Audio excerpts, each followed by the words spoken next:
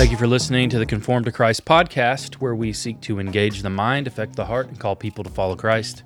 Jay Jones, and I'm here with George Mays. Good morning, George. Good morning.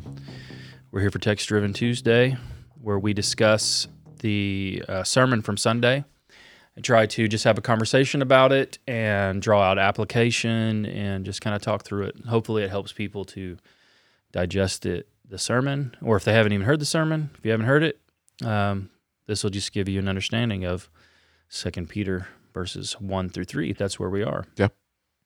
Back in 2 Peter. Yeah, thought it was a very good sermon. Thanks. Very helpful, very much needed in our time. Really, probably for any time, as we'll see. I mean, Right. people need to understand this and be aware.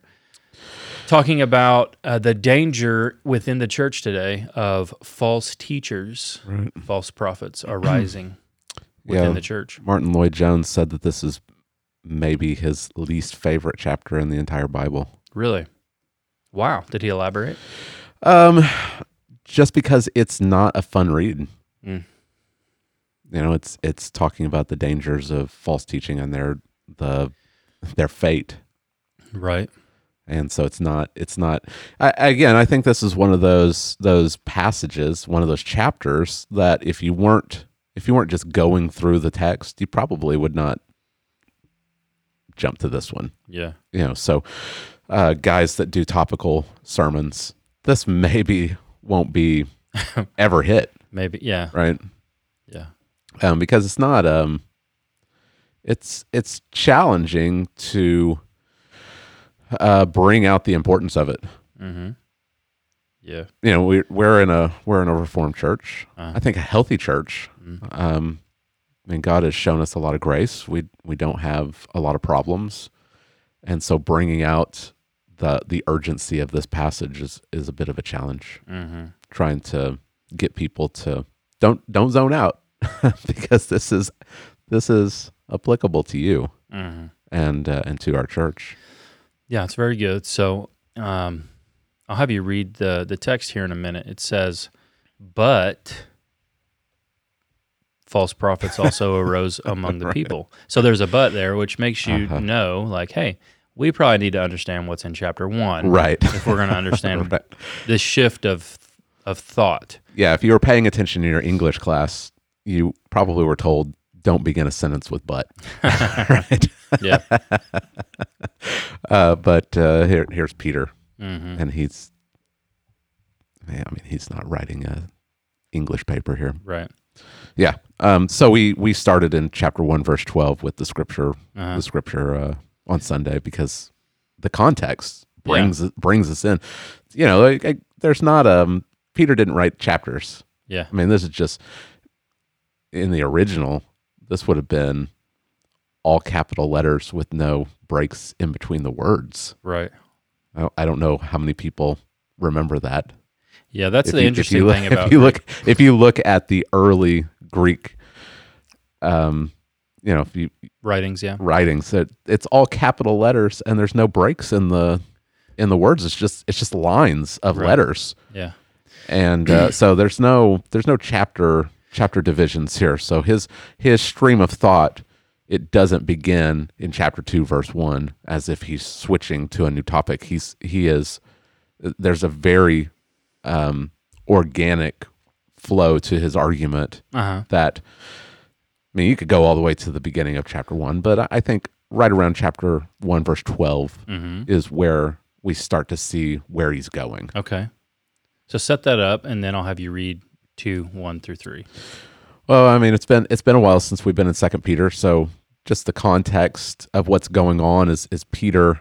I think we don't have to go through all of chapter 1, but beginning of verse 12, he's writing in the context of his impending death. Uh-huh. He knows he remembers what Jesus told him at the end of the Gospel of John, Uh-huh. that he's going to die, Right. and it's not going to be natural death.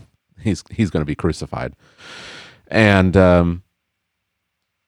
I don't know if it's the circumstances of where he's living, what's going on in Rome, or simply the fact that he's getting older and he knows there's not a whole lot of time left.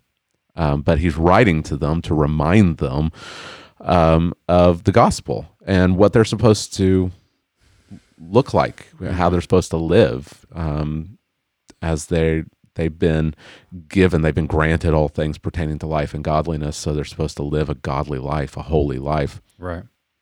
And he reminds them, verses 16 through the end of chapter 1, of the fact that you can trust the apostolic witness. You can trust the Old Testament prophetic writings because Peter was an eyewitness.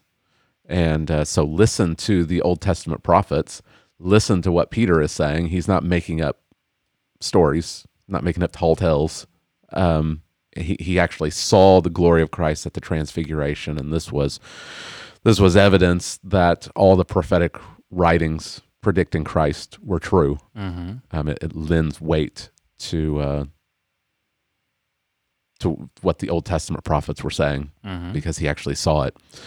And then he ends the chapter by just reminding them to pay attention to the prophetic writings, mm-hmm. pay attention to the Old Testament. Yeah.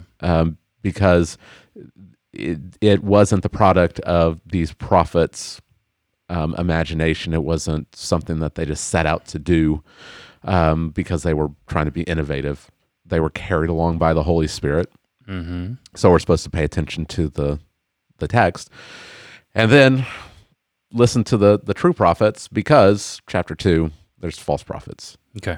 All right. Well, can you read for us those verses 1 through 3? Yep. Chapter 2, verses 1 through 3. Right.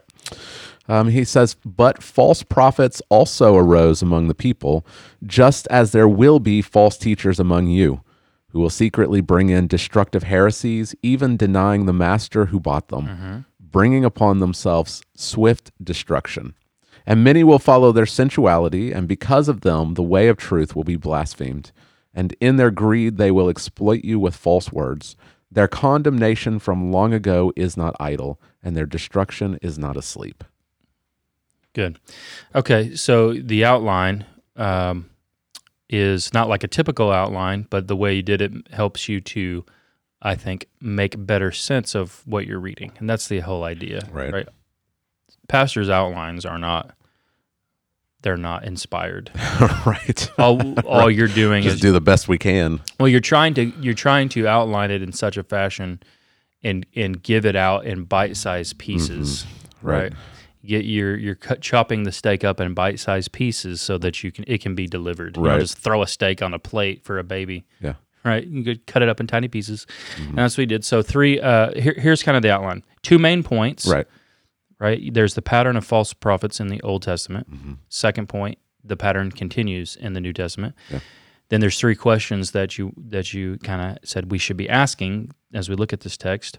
What will the false prophets do? Mm-hmm. What effect do they have upon the church? And then what will be their end? Right. Is that right? Mm-hmm. Yeah. Okay. Then after we get done through that, there's some application. Right. So let's talk about this. The precedent is set.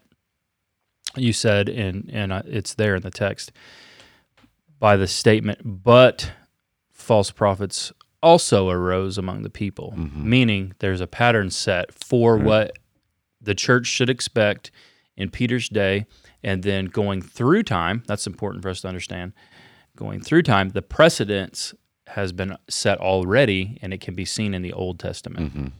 So talk to us about these. Yeah, I think that the danger maybe for the people that Peter's writing to, and even for us, is to be surprised when false teachings pop up. Like, well, this is unusual. This is something that we didn't plan for. We didn't prepare our people for. And Peter's point is, don't be that way. Mm-hmm. You have to always be on guard. This is not something new. It's something that we see all the way back in the Old Testament. Right. From the very inception of Israel, mm-hmm. you have false prophets arising alongside the true prophets. And God even gives warnings through Moses that false prophets are going to arise. And so here's some test. Yeah. Here's some tests to see if it's a true prophet or a false prophet. Mm-hmm. And so don't be surprised when this happens now, because it's been happening for thousands of years. Right. And also this idea that, well, we're we're better off now because we're in the New Testament. Mm-hmm. And we've got the Holy Spirit. We're living in the fulfillment period of all the promises of the Old Testament, and so we don't have to worry about this stuff anymore. Right. We need to be on our guard. Right. We need to be putting the fence around the church so that false teachers can't get in. Mm-hmm. And so I think that's what Peter's doing here.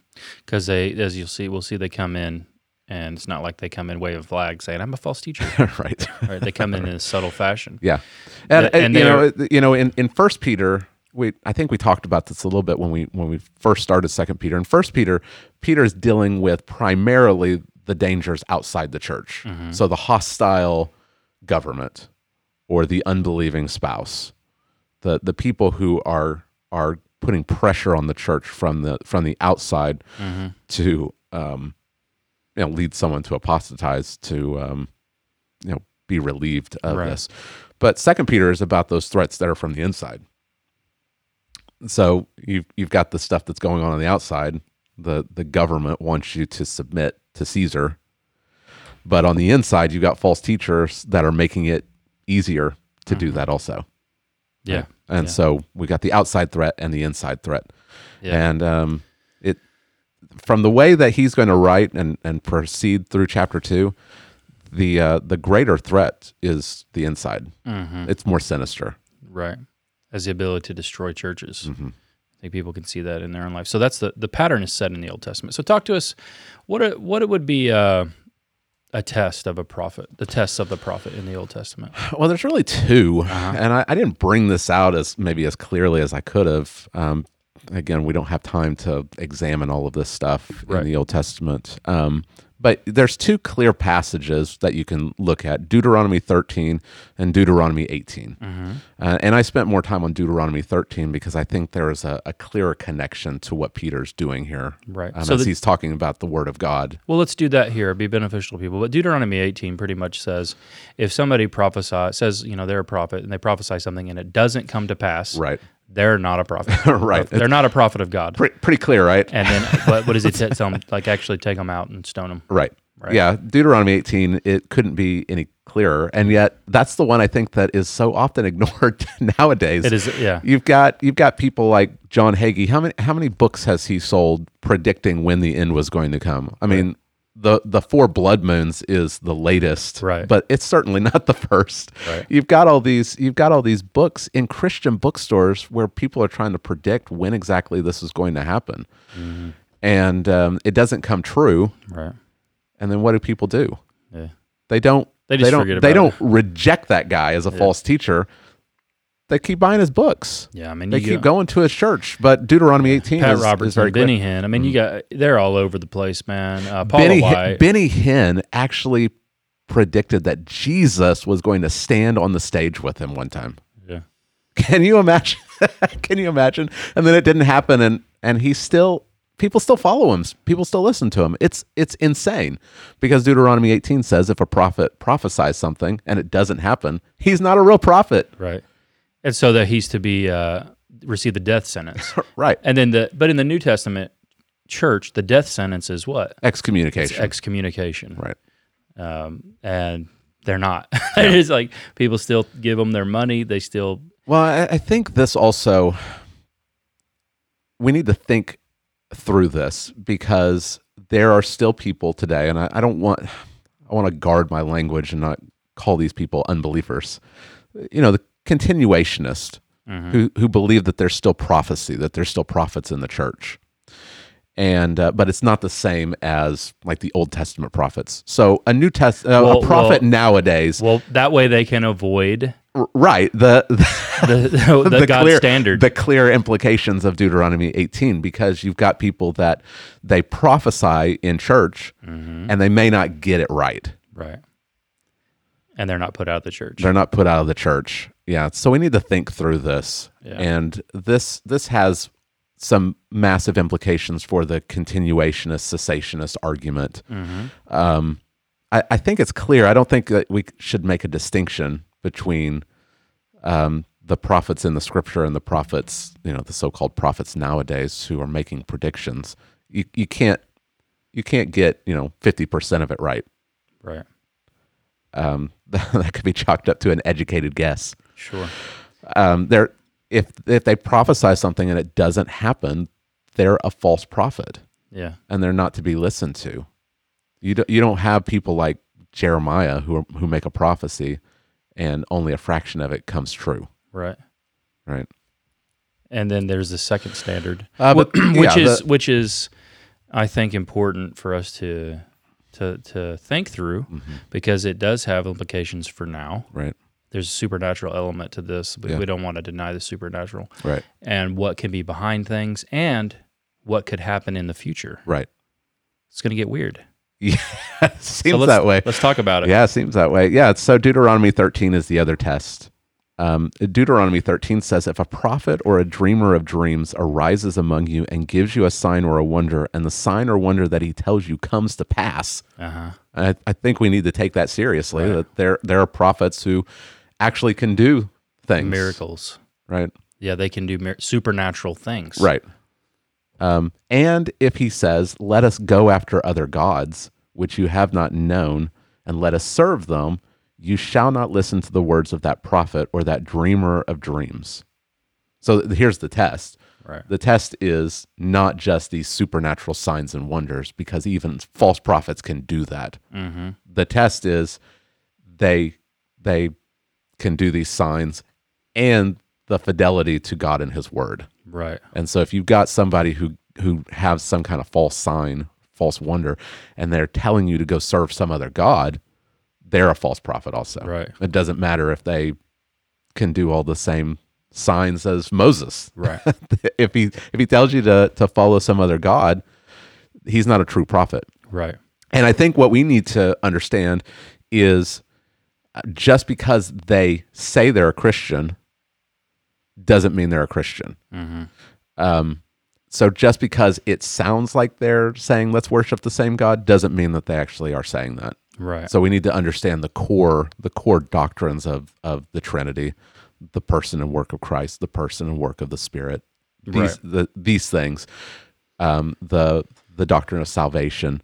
These things will let us know even if this person sounds like a Christian, if they're off on these core doctrines, they're actually telling you to go worship another god. Yeah, and that's what Deuteronomy 13 says, and that's what the test. If they do a miracle, they do some sign, and they say, "Let's go worship another god," you don't listen to them. You are bound by the scriptures. Right.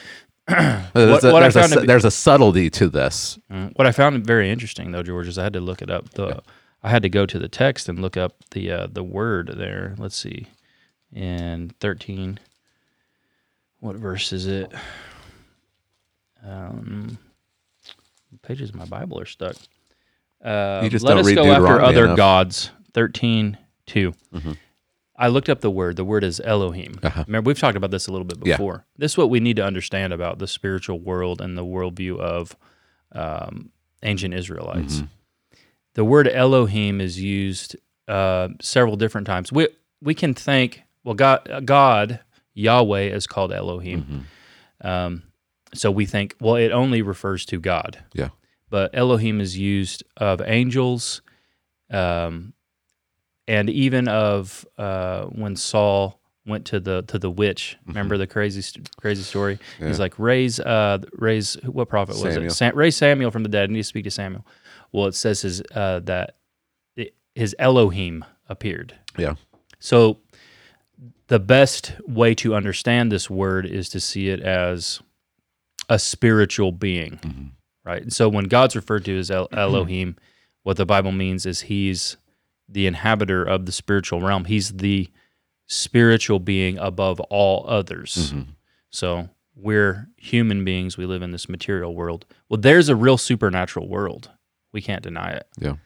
And when we go through the Old Testament, it would appear that these supernatural beings can affect what happens in our world. They have power. Yeah. We can't deny that they can. This isn't a superstition, Right. to think. And so when he says, So this guy does a miracle or he does a sign. He says, hey, let's go follow this other Elohim. Well, he's acting on behalf of the false god, Right. a fallen angel. This is what it is. This is a false fallen angel, or a fallen angel in rebellion against God. And so we need to understand that today, that when people can do things, Yeah. right? There are witch doctors that exist. My missions professor saw it with his own eyes. Yeah. They can do what we would call miracles by the power of demons. Yeah. I mean, it's easy for us to watch someone like Todd White lengthen someone's leg and know that this is shenanigans. It's a sleight of hand. Right. But that doesn't mean that there aren't actual people that could actually do something. Jesus warns about that in Matthew chapter 24. Yeah. He says that many false prophets will arise and lead many astray, and that they could even, if possible, it says that false prophets will arise and perform great signs and wonders so as to lead astray, if possible, even the elect. But then I didn't talk about 2 Thessalonians 2 because that's opening up all kinds of but it is kinds of stuff. But it's important. important. But there is and I mean I know there's different interpretations for 2 Thessalonians 2. Some people think that this was in the past. I think it's in the future. It's the man of lawlessness, right? And it says that he opposes and exalts himself against every so-called God or object of worship, so that he takes his seat in the temple of God, proclaiming himself to be God. And he says that the lawlessness, then the lawless one will be revealed, whom the Lord Jesus will kill with the breath of his mouth and bring to nothing by the appearance of his coming. And he says that the coming of the lawless one is by the activity of Satan with all power and false signs and wonders, and with all wicked deception for those who are perishing, because they refuse to love the truth and so be saved. Therefore God sends them a strong delusion so that they may believe what is false, in order that all may be condemned who did not believe the truth but had pleasure in unrighteousness.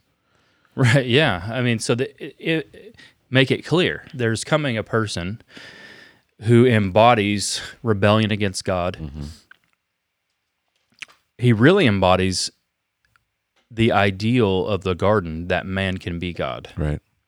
But he's actually empowered by Satan. So he actually can do miracles. He can do signs and wonders. Seems that way. I don't think we should think that these are like weird, dark things. Right. I think what he does will benefit people, since that's what is part of the strong delusion, Right. the draw. Here's a miracle worker. People who do not believe that Jesus is the Messiah will probably follow him as the Messiah. Right. He's Antichrist. Yeah. He is the embodiment of that. And he's going to lead astray people because he's actually doing things people can see. Imagine, with the technology we have today, a person able to do a supernatural thing. No magic, no sleight of hand. Right. Like, it's for real and authenticated. Yeah. The draw, because people are they're wanting so much something beyond themselves. Yeah. The massive draw and the ability of power that this person could amass. Yeah. So that's important for us, because even if you were to see that with your own eyes, but what comes out of that person's mouth is Right. contrary to the scriptures, Yeah. you're to know and to reject that person. Yeah. I think we pick up on that imagery in Revelation chapter 13, where there's the beast out of the earth. He looks like a lamb, but he speaks like a dragon. So he looks like a Christian, but when he opens his mouth, he talks like the devil. Right. I think that's the same thing that was happening in Deuteronomy 13. And so we've got this pattern that's been established in the Old Testament, and there's not going to be some kind of period in the New Testament where this is not a threat. Right. Peter doesn't give any kind of time reference here as if this is something to look for it only in the future. Right. Because the false teachers are already there when he's writing this. Right. And so the pattern has been established.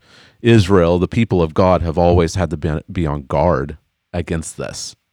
Yeah. This isn't something new or strange or, Yeah, and we've got to be on guard. And this pattern, it continues in the New Testament. So let's jump in there now into the text and talk about this. Yeah. So we go to these questions now that you kind of were helpful for us to think through it. The first one was, what will they do? Mm-hmm. So let's talk about that. And where do you see it in the text, and how do we understand that? What will they do? It says they're going to bring in destructive heresies. Yeah. I mean, it's right there. That it's not. You don't have to do any digging. It's in verse 1 that there will be false teachers among you. Even though he's talking in the future tense, there will be. Yeah. You can't ignore the fact that he's writing against false teachers. Uh-huh. They're there. So Right. he's just giving this. There's going to be. So from now until Jesus comes, there's going to be false teachers. We have to be on guard. And what's interesting, he says there's false teachers among you. Like, again, the pattern in Israel, these false prophets are not from outside Israel. They're Israelites. The false prophets of Baal that Elijah is dealing with in 1 Kings 18, they're Israelites. Mm-hmm. They're not Gentiles. They didn't immigrate into Israel and take up their practice of false prophecy. Yeah. They're Israelites. The false teachers, they're going to look like Christians. Mm-hmm. They're going to arise from among the church, and they're going to secretly bring in destructive heresies. That's the first thing that Peter says. Yeah. This word secret, it means bring in from the side. Yeah. And we see the participle is used in Galatians chapter 2, verse 4. The Judaizers. Yeah. They're claiming to be Christians, right? Like they're not quote unquote unbelievers. Yeah. They're claiming to be Christians, but they come in secretly. Paul says because of false brothers secretly brought in, the Judaizers who are spying out our freedom in Christ. They claim to be Christians, but they bring in this destructive heresy. In order for you to be saved, you have to be circumcised. Mm-hmm. So they're keeping part of the Old Testament as a requirement to meet. You have to meet these standards. They may have brought in other things. He deals explicitly with circumcision, but it could have been demanded feast days. We don't really know. He does address feast days and Sabbaths in another passage, but they're bringing in the context of Galatians. We see Paul address it in the harshest. Right. Not in that we say, oh, well, he'd probably start here first, and then he'd work his way up here. Like he's like, oh, you want to add something to the gospel? We're going 100%. Right. This is a false gospel. You are anathema. Right. If you bring this in. Yeah. You're to be damned. Yeah, this is destructive heresies. We talked about this. We talked about this all last week. Yeah. The distinguishing between the primary doctrines and the secondary doctrines. Mm-hmm. When he says they're secretly bringing in destructive heresies, any deviation from what the Bible teaches is a heresy. Right. So in the technical sense of the word. word. In the technical sense of the word. But they're not all destructive. Right. Baptists and Presbyterians, one of us is wrong. Right. We can't both be right. Right. It's either baptize babies or don't baptize babies. Yeah. One of us is wrong. We could both be wrong. It could be Lutherans that are right. Which means one of us holds to some heresy. Someone holds to a heresy, but let's say lowercase h.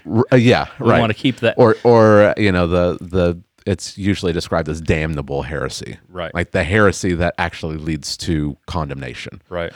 And you think that's what he's speaking of here? And I think so. I mean, he says destructive. He says destructive heresies. Later on, he's going to talk about their condemnation. There is no condemnation for those who are in Christ. So if he's talking about condemnation of these false teachers, they have to be unbelievers, right? Like they're bringing in, they're attacking core doctrines. So we have to be able to distinguish because it's so easy to throw out the term heresy and heretic, right? We have to distinguish. Right. Between primary and secondary. And, I think this is the problem with cage stage Calvinists, right? Like they need to be put in a cage because they think anyone who's not a Calvinist is a heretic, Yeah. right? We have to be able to distinguish between primary and secondary doctrines. And all the cage stagers right now think you're a compromiser. That's right. That's how it works. Their blood pressure rises. Yeah. And they say, this podcast I love, it's filled with compromisers. Right. Calm down. Yeah. Go drink a soothing tea. We've talked about this before. The previous church I was at there were a couple of people there that believed if you had never heard explicitly the doctrines of grace taught, then you were okay by ignorance. All right. Which offended so many people. But once you were actually taught it, Yeah. if you rejected it, then you were an unbeliever. And they went so far to say, if you believe that these people who rejected Calvinism were believers, if you said, well, they're still believers, then you might not be a believer either. Oh, yeah, okay. Right. So they just kept cranking it up. and if you didn't hold to their precise theology, then you were not a brother. Yeah. And so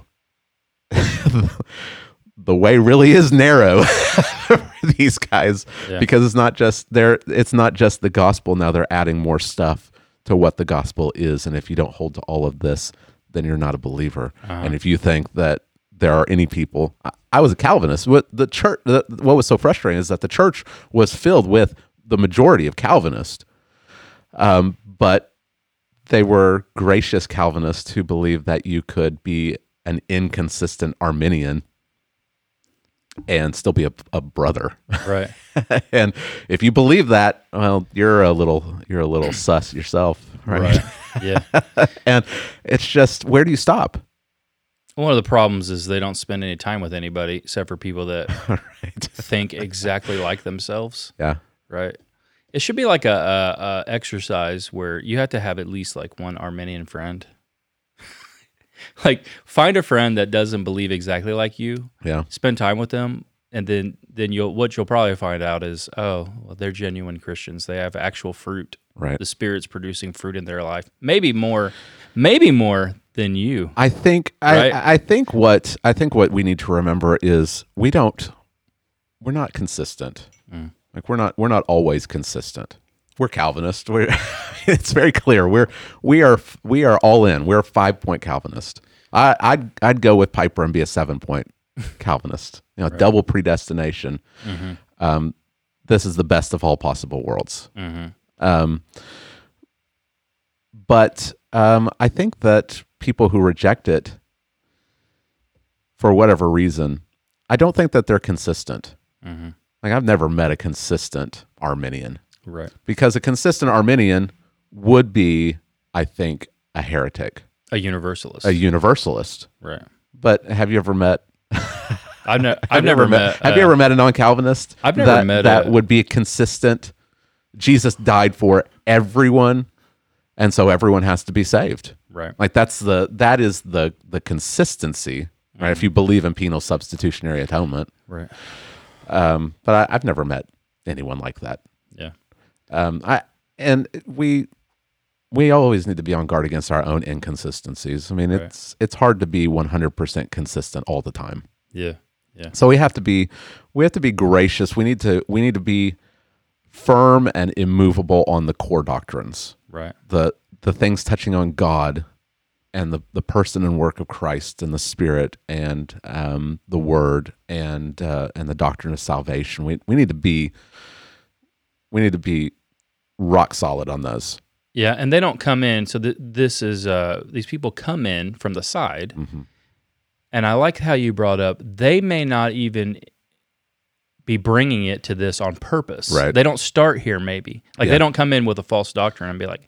Sometimes they do. I'm going to go into the church with this false doctrine, and I'm going to wreck the church. Right. What they do is they're part of the church, maybe, mm-hmm. and they start to follow a trail somewhere the Bible doesn't go. Yeah. But they have influence, mm-hmm. and they begin to influence others. Yeah. I thought that was very important that you brought that out. I don't. You look through church history, and church history is filled with controversy and heresy. I mean, going back to Arius. back in the fourth century. He denied the divinity of Christ. I don't think that Arius set out to be a heretic because they were using Scripture. I think Arius actually believed that this is what Scripture taught. Jesus is the first and greatest of God's creations, but he's not actually God. And I think that he was trying to be Free for all coming on that. Yeah, there is. Yeah. and I just sent you an article that was bonkers. Yeah. Yeah. I don't think he set out with sinister motives. I think he set out to genuinely follow what the Scriptures were saying, but he was cherry picking, and when he was confronted on it, he didn't repent. You're right. There was. Let's talk about your experience here. Oh, okay. Before our churches merged and became a new church, you had a pretty rough time here at the. Well, I say here because it's because the building. We're using the same building, right? But you were called to come to a church to be a pastor at a Southern Baptist church. I'd say traditional, in the sense that it has all the trappings of, the flags up front. It was just your typical Southern Baptist church. And the church was filled with mainly older people, and most of them would say they'd probably been Christians like 30 years, 30, 40 years even. So you encountered some issues. Yeah. Let's talk about a couple of those. Yeah. Well, one of them, the I guess the biggest was a gentleman who had been here just a few years before me, so maybe 4 years. And how long had you been here at this time? Almost 2 years, about a year and a half, almost 2 years.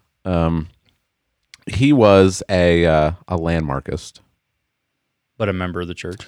So Trail of Blood. So he was someone who he believed that you could trace Baptist theology all the way back to the apostles, like an unbroken line of Baptist churches. Right. And Baptists were the true Christians. So everyone else was demoted, and there's a lot of weird stuff.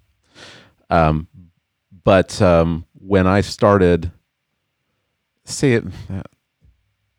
they started picking up on things, I guess. Okay. And started causing trouble, him and his wife. And we finally had to sit down with them, the deacons and myself and this gentleman. And he told me to my face, I don't believe that we're saved by grace alone. You have to do something.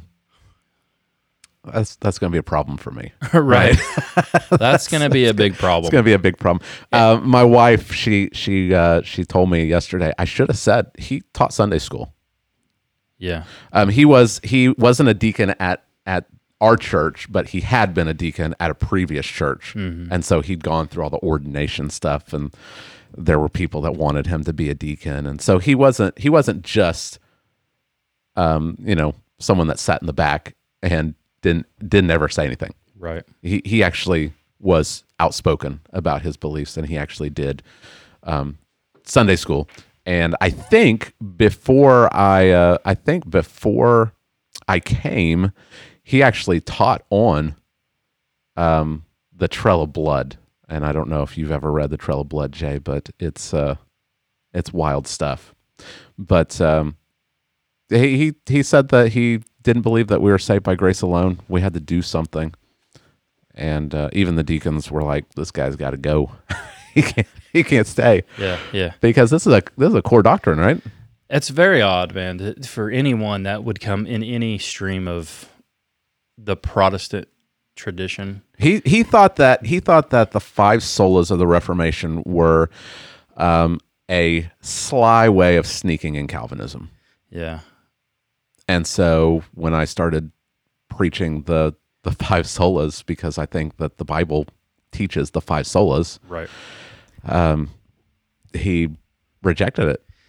And when he was confronted, see, the thing is, you can be an accidental heretic. We've talked about this. I think churches are filled with accidental heretics that have weird views on the Trinity because they just haven't been taught. They haven't been confronted with, the allegory or the analogy of the Trinity with water, that's not good. That's that you if you pick that apart, that's heresy. Right. But true Christians, when they're confronted with it, will say, "Oh, I just didn't know," and they'll stop using that analogy. But when he was confronted with this, he said, "I'm going to leave the church." Right. Like that's being set in your false teaching. And I think that's what he's talking about. There was at a previous church, there was a lady at the church. She would do bulletin boards. And one year around Halloween, she made a bulletin board of a candy corn. Worst candy. It's just terrible. But she used it as an analogy of the Trinity. So there's three colors to the candy corn. The slightly yucky to the tasteless. You know what I'm talking about? And she was using it as an analogy of the Trinity. There's one candy corn and there's three persons. Well, that's partialism. That's not a good analogy of the Trinity.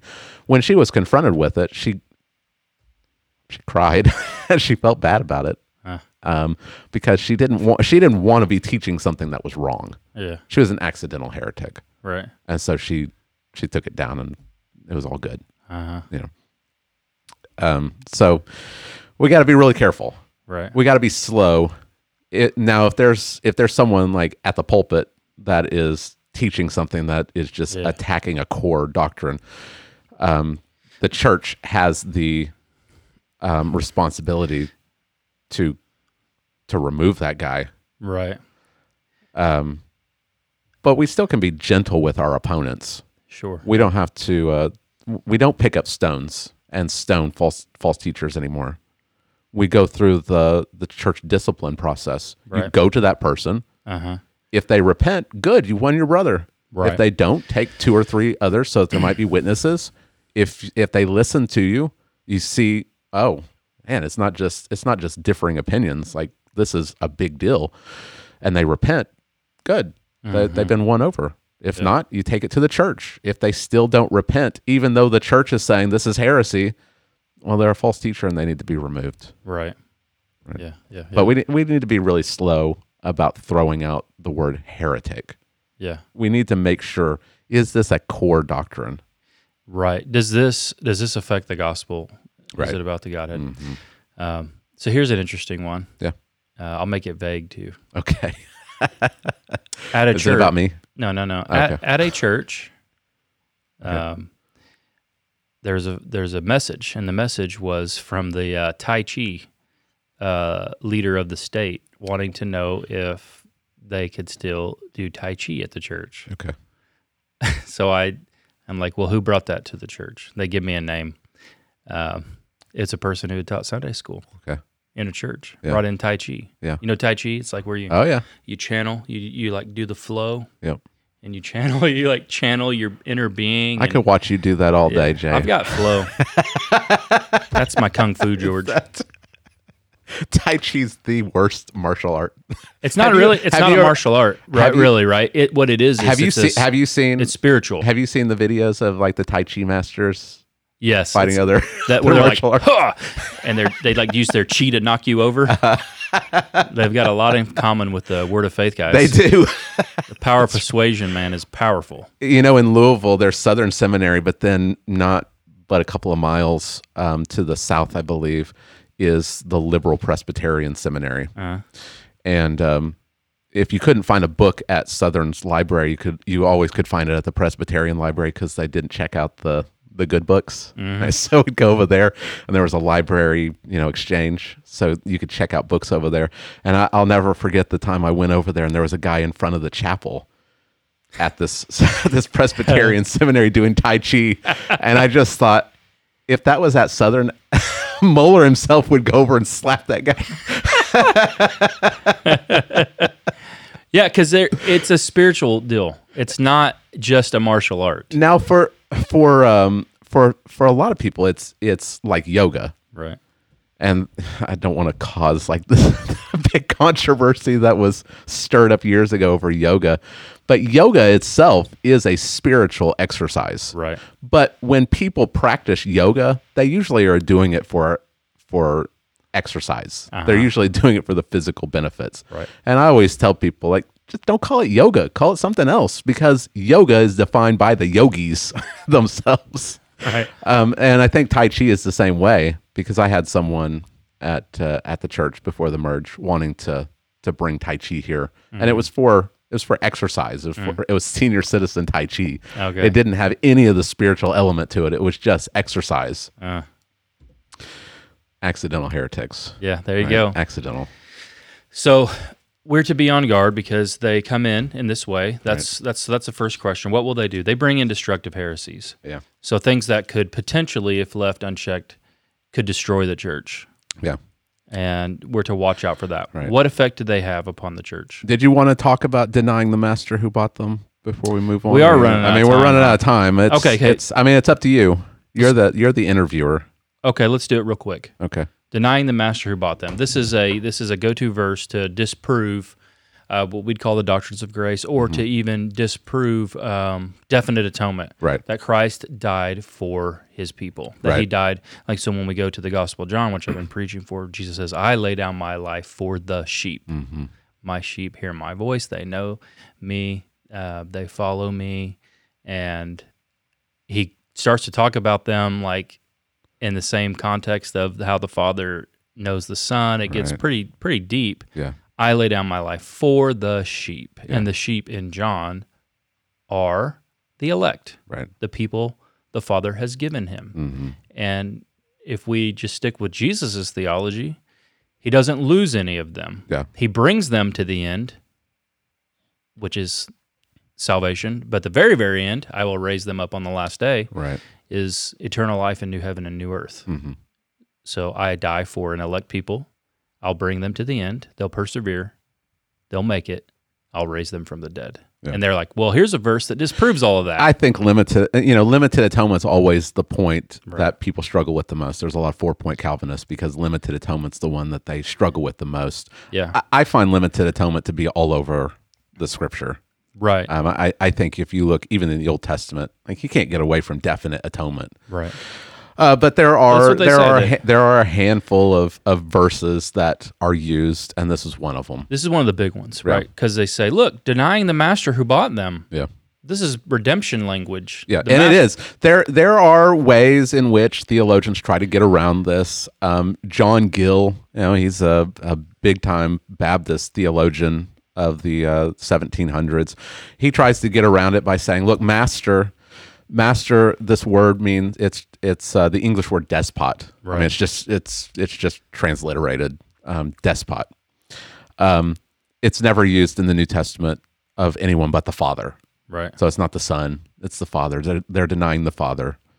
Well, you have a hard time getting around master Right. here meaning anything other than Christ. Yeah. Bought, this word bought, everywhere it's used in the New Testament, it usually, when it's talking about Jesus, it has redemptive. Yeah. It's language. tied to the Exodus language. It's they're denying Jesus who bought them. Uh-huh. I Can't don't get away I don't from think you have to do these mental don't need gymnastics to. to get around it.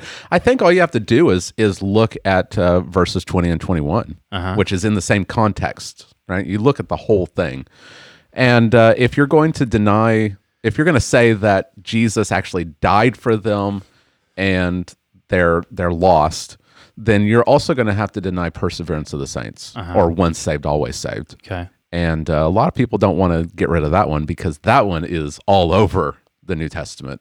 You can't get away from the fact that those who are saved will never fall away. Peter himself in 1 Peter chapter 1 verse 5 says that we're kept for an inheritance that's waiting for us. So he'd have like an inner struggle here. Right. He'd be contradicting himself. Yeah. So I think what Peter is doing is he's taking these people at their profession of faith. They are claiming to be Christians. These are not outside people. These are not Muslims coming in and trying to seduce you.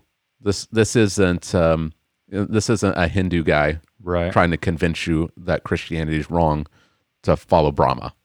Right? These are people who would actually say, I'm a follower of Jesus. Jesus died for me.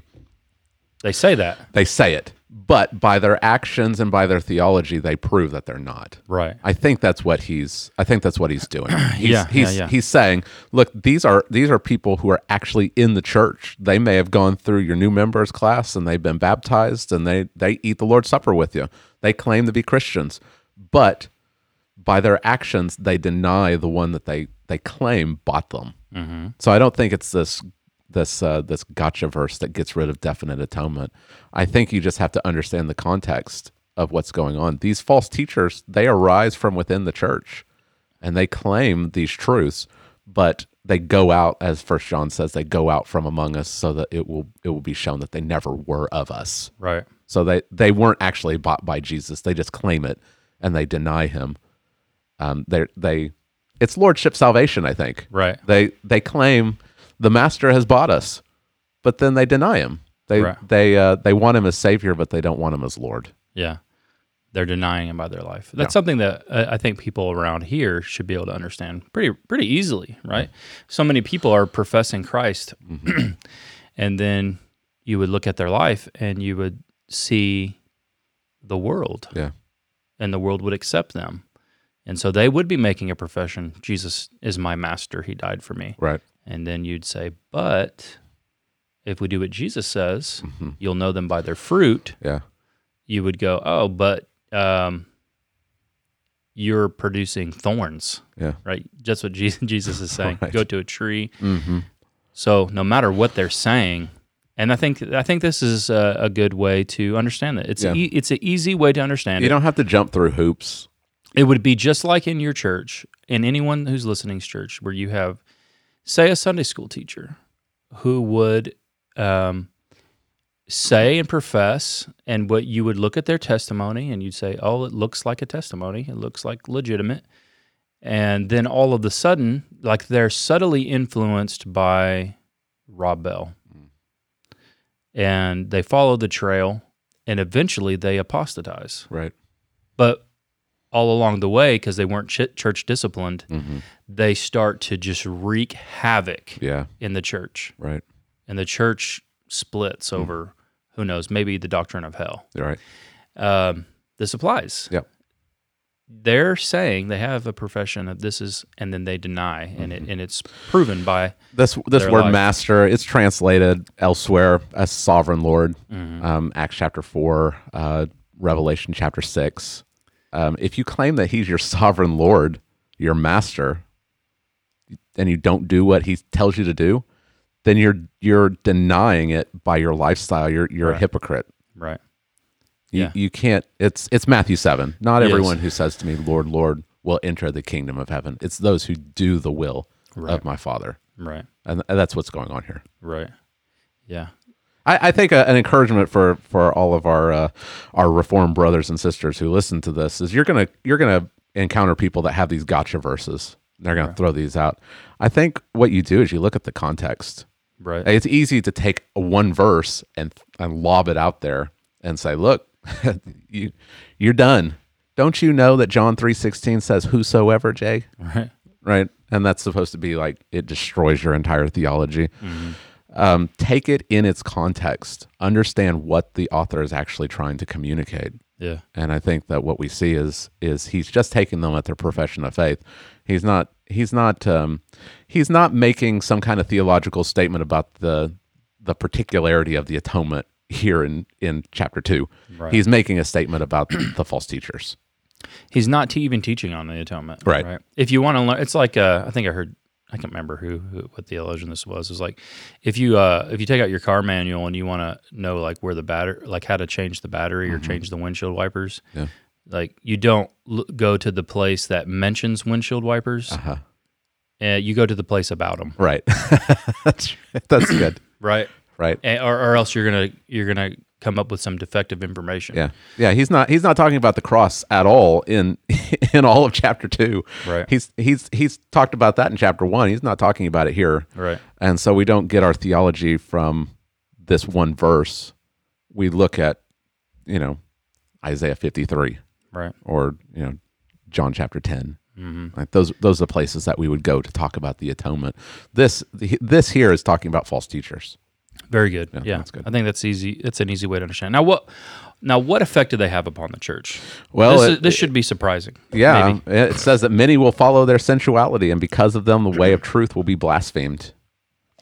So this is important. Yeah, you would think that this is going to be so obvious that no one will follow them.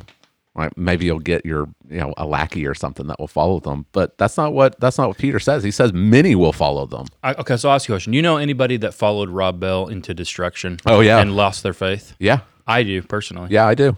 Yeah, a friend of mine from college that if I were to describe him in college, I would say that he was a stronger, more mature Christian than me. And then not even 5 years later, I'd say that he apostatized. Right. And he started following people like Rob Bell.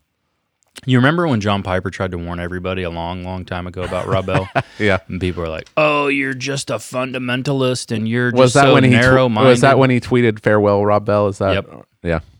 And people were like, "Give me a break." And he was right. Oh yeah. Same thing with John MacArthur and Mark Driscoll. Now, Mark Driscoll didn't do a Rob Bell type thing. Yeah. His was more of a character flaws. His was He didn't- more. he I don't didn't know abandon- if I don't know if I would say he apostatized from the faith. I would say that he No. disqualified himself from Right. being a pastor. But Rob Bell, he doesn't even go to church. I don't think anymore. I No, think no, he no. just surfs. Yeah, I shouldn't even have brought up Mark Driscoll because they're not even in the same category. Yeah. But just saying that older, wiser people, Or warned against them. they warned, and Right. younger people are like, "Oh, you old fuddy-duddies. Yeah. You don't know anything." But yeah, Rob Bell Yeah. has caused major destruction. Oh yeah. Um, It's not just Love Wins that was a problem. There's a lot of them. I mean, you look at Velvet Elvis, which I've just got to give props to my cousin Philip who gave me that book, trying to lead me astray. But in that he puts the Trinity as a secondary doctrine. And even the incarnation, he says that, paraphrasing it, if one day we found out that Jesus, we could dig up something and found DNA evidence that Jesus was actually the son of some other guy, and he wasn't actually born of a virgin, that it wouldn't really affect Christian doctrine that much. Right. It wouldn't really change Christianity. That's wild stuff. That's Right. that's again touching on core things, right? Yeah. So the Rob Bell one and the denial of hell, I think, really fits here because you say they'll follow their sensuality. Yeah, right. That's the appeal. That's the appeal of many false teachers, and you brought that out in the text. Is that? And my camera died, so there won't be any switching back and forth. just let me. You want me to scoot over here, Jay? Just look like what I'm saying is profound. Okay. Oh, like, yes. Shake your head. There you go. So the draw is you can have salvation apart from actually pursuing holiness, right? That's the draw, and that's what's going on in 2 Peter. Well, we haven't gotten to it explicitly until we get to chapter 3. But these false teachers are denying the second coming and final judgment, right? And so, if you don't have a second coming of Christ and you don't have final judgment, then you can live a sensual life, right? And that word usually has a sexual connotation, and that's what you see, right? And if there's not judgment, then you can live however you want. Exactly what I have seen in people who have followed Rob Bell's teaching. They deny judgment. Right. They deny hell. They became we'll start off. They became less holy. Yeah. Right? But eventually, as they followed the trail, they fully embraced the sexual revolution of the world and fully adopted the LGBTQ movement. And I've seen it in people. That's exactly right. And for a time, they would say, I am a Christian and Christ is the only way. Yeah. But then eventually, after years, they gave that up too. Yeah. Now it's just universalism. And that's the appeal. The root is because to follow Christ, you brought it out. Christ calls us to actually follow Him, to deny ourselves. Deny yourself. Yeah. Self-denial. And people don't want to deny themselves. They want to indulge themselves. Yeah. And this is the key, right? This is many false teachers. They never preach on holiness, right? Ever. You don't listen to. I mean, it's easy to pick on people like Joel Osteen. We pick on him a lot. He's the everyone's favorite whooping boy. You don't hear him talk about holiness. You don't hear him talk about holiness. You hear him talking about blessing, Right. and prosperity, and favor. You don't hear him talking about as God is holy, you too are to be holy. You are to deny yourself, because if you do that, people are going to leave. Right. Yeah. Because many people will follow these false teachers, but it's only the elect that will follow the true teachers that are teaching on holiness. Right. Because Christ has died. Christ has died for you, and so you're to live a holy life. Yeah, I mean, you fall in love with not the idea of eternal life. You fall in love with Christ, Right. and you want to be like him. Yeah. It's like anything, right? Like Drake loves baseball. So who do you think he wants to be like? Do you think he wants to be like football players? I mean, he does play football too, but he'll like watch videos like, oh, let's look at Yadier Molina. I want to be a catcher just like Yadier Molina, or I want to hit like Mike Trout. Well, a Christian goes, and not to say that this is just an illustration, because he loves Jesus too, right? Well, I love Jesus. I want to be like I want to be like him. So what does he say that I should live my life like? Right. Right? You don't say, well, I love Jesus, but now I live like one of the Rolling Stones. You know what I'm saying? Yeah. And that's the key. The key here, I think that's the sensuality is a major tool. It always has been. But then we see also there's greed. There's a greed component. Oh, yeah. And you not only see this greed component, in their greed, they exploit you with false words. Yeah. That should be so clear in many people's minds today, Yeah. right? From all the examples. Had you heard the story that I gave of Oral Roberts? I have, yeah, Okay. I've heard that one. The one I didn't hear was the Paula White one. Oh, really? Was it Psalm 91 because Psalm 91 because it's COVID-19 backwards? Is that why? No. You go to Psalm 91 and you've got he who dwells in the shelter of the Most High. Yeah. That's the one. He will deliver you from the snare of the fowler and from the deadly pestilence. Okay. So it's the psalm that is about covenant blessings. Yeah. And so they take that obviously for always physical blessings and protection. And so I watched the video. She's got a video. You can look it up. And she says, and I just wrote it down exactly like she said it. Maybe you'd like to sow a $91 seed, and that's just putting your faith with Psalm 91, or maybe $9 or whatever God tells you to do. Yeah. So capitalizing on people's fears of getting sick from the coronavirus, she says sow a seed of $91 in with faith in Psalm 91. Yeah. And You what can- is it, like a talisman? Yeah. And you can, God will bless you and you won't get sick. well, it's really just paganism. It is. We go back. This is what the Greeks and the Romans used to do Right. for their gods. Yeah. If I do this thing, the God will then bless me. Right. And it's not Christianity. You have Christianity or you have paganism. That's all you could ever end up with. And these are just two examples. I mean, Oral Roberts saying that if we don't raise $8 million by the end of March, God's going to kill me. Right. Like that's you're blackmailing people. You're preying on their weak consciences. Yeah. You've got people. And elsewhere in Paul's writings in 1st and 2nd Timothy, he talks about them preying on widows, like weak women. You've got these women who are listening to someone like Oral Roberts because he's been around since the 50s, and you hear something like this: God's going to kill Oral Roberts if I don't send in some money. Yeah. And you're just preying on them, and it's wicked, and they're robbing people of salvation and actual joy. Yeah. God doesn't Costi Hinn threaten like this. He wrote a book about his time in his uncle's ministry, and he talks about just the insane amount of money that would come in. Yeah, It's just ridiculous how much money would come into that ministry, and they'd stay and you know, I think it's like $20,000 a night hotels and Wow. and crazy stuff like that, man. And yeah, and thank goodness God pulled him out of that, and he's now preaching the gospel. But yeah, it's there. I mean, greed is a powerful motivation for false teachers. Yeah, Oral Roberts doesn't care about he doesn't care about these people.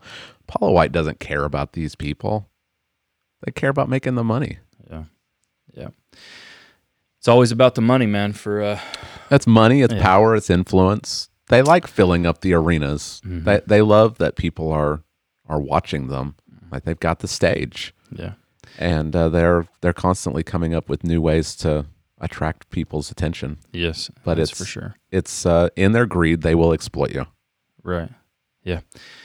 All right. Let's briefly. What's their end? I mean, it's condemnation. They bring upon themselves the swift destruction.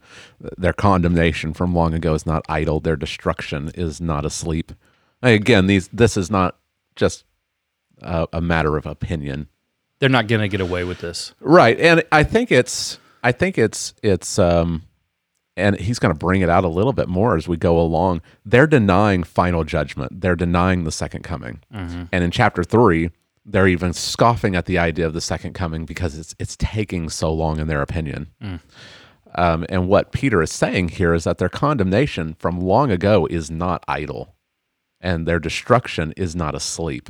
So yeah, it may look like it's taking a long time from our perspective, but it's coming. Judgment is going to come. It's going to be swift, and they need to know that as a warning, but we need to know that as a comfort and encouragement, because it can be frustrating. You see these false teachers, and they're prospering. Paula White, she had the ear of the president, right? And it gets frustrating to know the president of the United States, he's listening to lies from a false teacher. And we can ask, how long? How long? Are they going to be successful? And what we get from verse 3 is that their end is destruction. And we just need to hold on. We need to persevere, and we need to trust that God is he's going to do what's right. Right? He's going to do what's just. And we'll get into that more as we get into chapter 3. Okay. Well, we've gone a little bit over today, but just quickly, if you could. Yeah. Application, what should we be doing? Because the threat is ever present. Till Christ returns, there's always the threat of this. And even if you're in a solid church, and I pray that everyone watching and listening is in a solid church, and I'm so thankful that we've got a solid, healthy church that's being ruled by God's word. We can't become lazy because you and I we're not always going to be at this church. We've talked about this before.